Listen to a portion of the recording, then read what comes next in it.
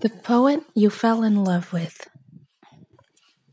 This is me, the poet you fell in love with all her silly murder mysteries and inconceivable love stories, with all her grand big ideas bursting out of her head, and all the excitement and vigor that you fell in love with. This is me, the college student that you didn't know you would have fallen in love with, weaving the words that she loved the most just for a few nods of approval, wanting to be in, but also be out, always reaching for strangers in faraway places, when all she wanted to be was home. This is me, the star-crossed lover that you didn't want to have to be falling in love with again.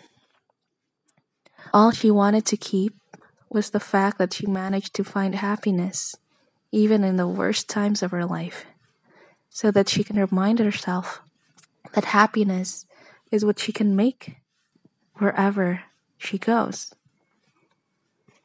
This is me, the poet you fell in love with, when she never wrote anything for you, because every single thing she wrote or drew or made killed whatever was left of the ones never meant to last.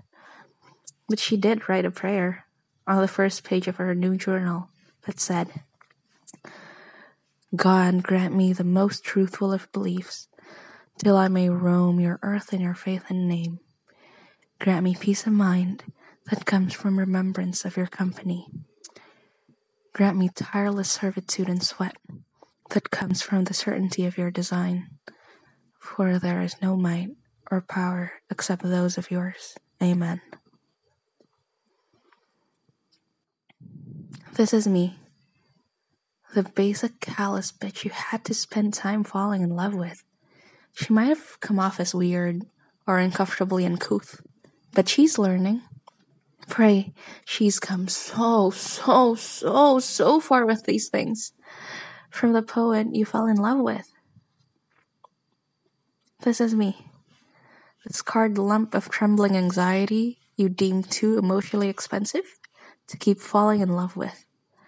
She loves being good and being loved, so at the slightest chance of imperfection, when she is sized up and scanned for flaws by gallant, impenetrable hearts, she kicks water at sea and forgets how not to drown.